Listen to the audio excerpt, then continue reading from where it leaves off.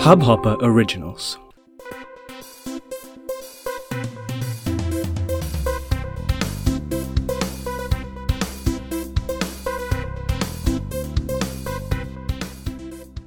Hello and welcome to 8's Cricket Show. My name is Hamid and I am here with the very latest episode of this podcast. My voice is seemingly demotivated because of India's loss versus England. I know, it's just one loss, but then we being Indian fans, we are very enthusiastic about our team and most of the fans will agree, when one loss does matter to us. Even if it is with the second best team in the world, but still, it does matter to us, and a loss is a loss.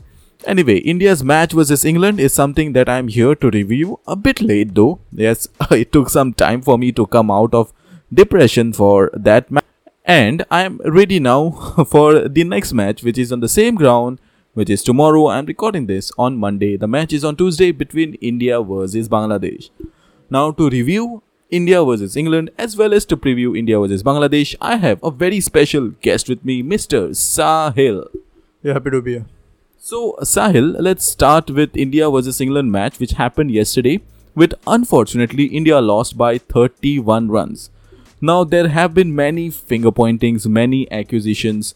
A famous Pakistani bowler Waqar Yunis went ahead and also said and blamed India of being being not so sporty and losing the match sort of on purpose, and many other Pakistani senior players did so.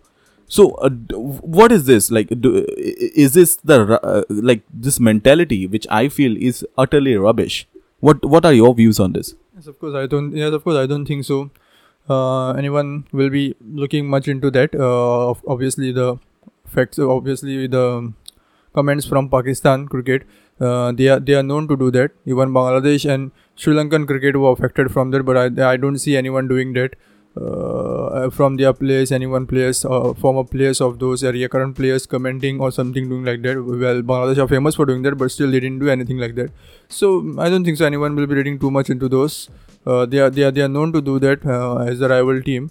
But still, the way the India lost in the end, I think so that played much into those kind of comments. Well, let's talk about that then. So, first thing is the catch which was caught behind, but then no one reviewed it, and umpire Aleem Dar, who by the way is a Pakistani umpire, yes, pun intended, he gave not out. So that was the first thing which started, no one called it, and stuff did not go India's way. But then there were many other things which did not go India's way. Let's talk about that. First thing is that catch, and secondly is while chasing, Dhoni took the most of the Twitter is filled with Dhoni's pointing fingers at Dhoni that he is not yesterday Dhoni, and then he was not playing his natural game. What are your views about this? Yeah, coming to the catch, I think so. Kohli was much confident in that. He went to the Dhoni as he believes that obviously anyone who are caught behind will go to the keeper first to ask if he has seen any nick or something. Dhoni wasn't sure about it, and they decided not to review that. I don't think so that much of us there's much to be done about it. The second thing was which Dhoni did at the end of the 5 overs. See, the 10 required run RRR required run rate was 10 from the 35th over. 15 overs were there, and they needed something 145 runs. Rohit Sharma and Hardik Pandya were able to keep that required run rate until the 43rd over, 42nd over, when Rohit Sharma got out. So until then they were able to keep that required run rate because they were playing like that.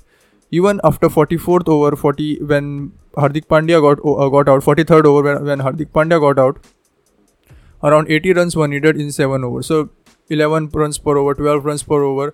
Kedar Jadhav and MS Dhoni are surely capable of doing that, because they have been doing that for their IPL teams again and again in Chennai Super Kings.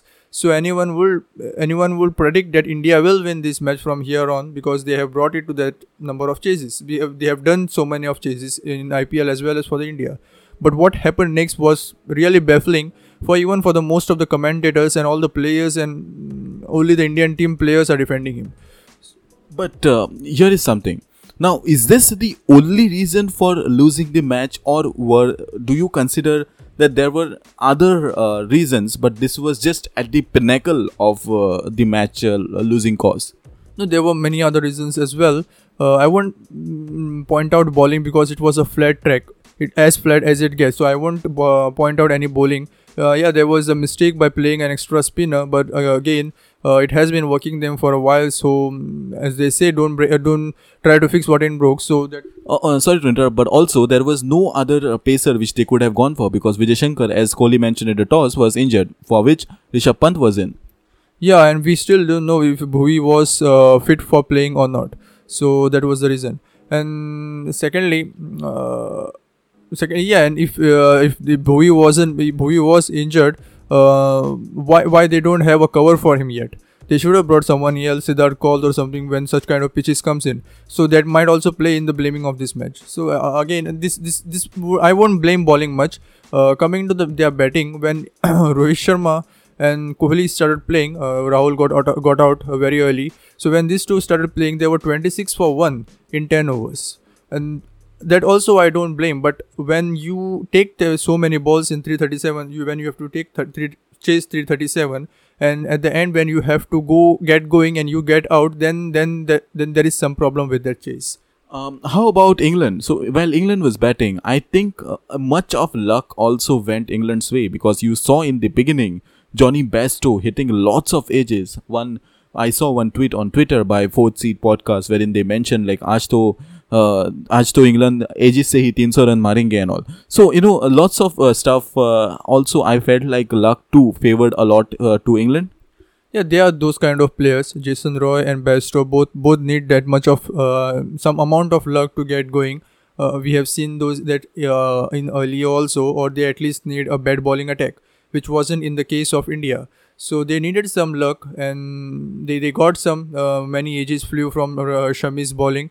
He bowled pretty well. He took 5 wickets. He deserved around 6 to 7 wickets the way he bowled at the start. So he was bowling well still. As you said, they also got a nick from Jason Roy, which they didn't review. So all in all, they had good luck, but still it was India's match to lose at the end, and they did. They completely ridiculed the chase. So, just for viewers or for listeners who did not or don't know about the score of the match, England batted first, and they scored 337 for 7 in the 50 overs allotted. Brilliant bowling by Jasprit Bumrah, giving away just 44 runs on a flat deck like that and taking 1 wicket. While Mohammad Shami too took 5 wickets. In terms of batting for Bairstow, he scored 111 runs. And thanks to Jason Roy.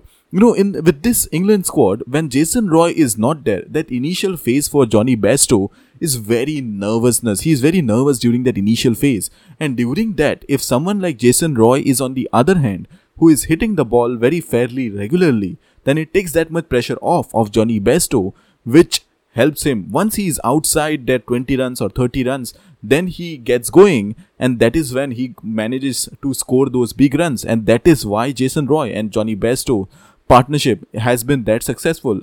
If you need any evidence, then you can see last couple of matches wherein absence of Jason Roy affected Johnny Bairstow that much. And that's the reason why I believed, and I also said it in before this World Cup start, that Joey Denley should have been in the squad. He is a kind of player who can replace Jason Roy if he is injured, or he can replace Bairstow if he is injured.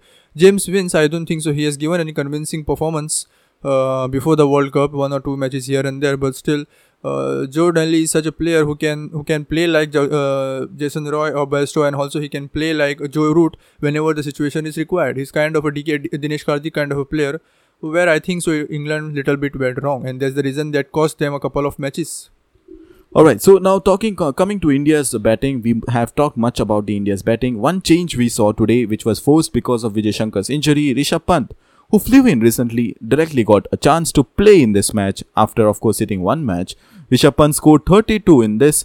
306 for 5 is what India managed. In terms of bowling, it was Vokes who bowled brilliantly, who started brilliantly. In fact, he took 3 maidens. First 3 overs were all 3 maidens. Then he took 2 wickets too. Liam Plunkett, who was brought into this match, took 3 wickets. Jofra Archer did not take a wicket, but he bowled like Jasprit Bumrah, managed to keep the economy rate under check. Now, this was India versus England match. Now, tomorrow we are going to see India versus Bangladesh match, and before we move, with respect to that match itself, there is one change which we saw today. A new big news coming across to us. Vijay Shankar has been ruled out of World Cup, and guess the replacement is Mayank Agarwal. Now, my question to you, Sahil, is since we are facing such scarcity of pace bowlers, and there is also Vijay Shankar who has gone, and he was an extra option for a sort of medium medium seam. The replacement should have been someone who is pacer. That's what I feel. Why Mayank Agarwal? See, I think so. Lokesh Rahul is also injured. He is. But then we do have DK in our dugout, right? DK who can come in at number 2 down, and then Pant can open. Something could have been done.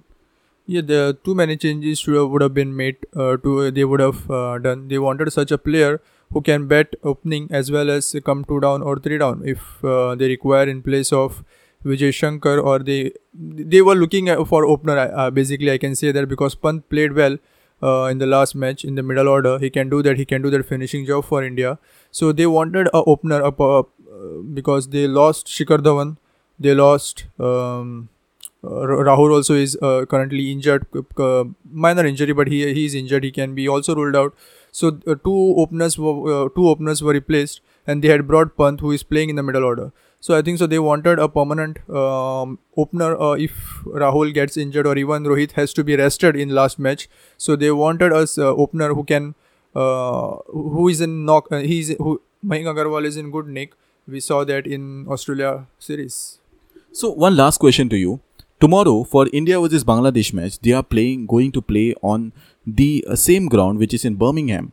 Now, as we all know, boundaries on one side is the minimum of 59 meters. And do you think will India go with the wrist spinners, both the wrist spinners, or will we can expect any more changes? What do you say about this? See, first of all, I don't know Bhuvaneshwar's fitness. Let's say Bhuvi is fit enough to play. Then I think so they should replace one spinner, and Kedar Jadhav instead of Kedar Jadhav, I think so Ravindra Jadeja should be brought in. These two changes I think so should be made in order to.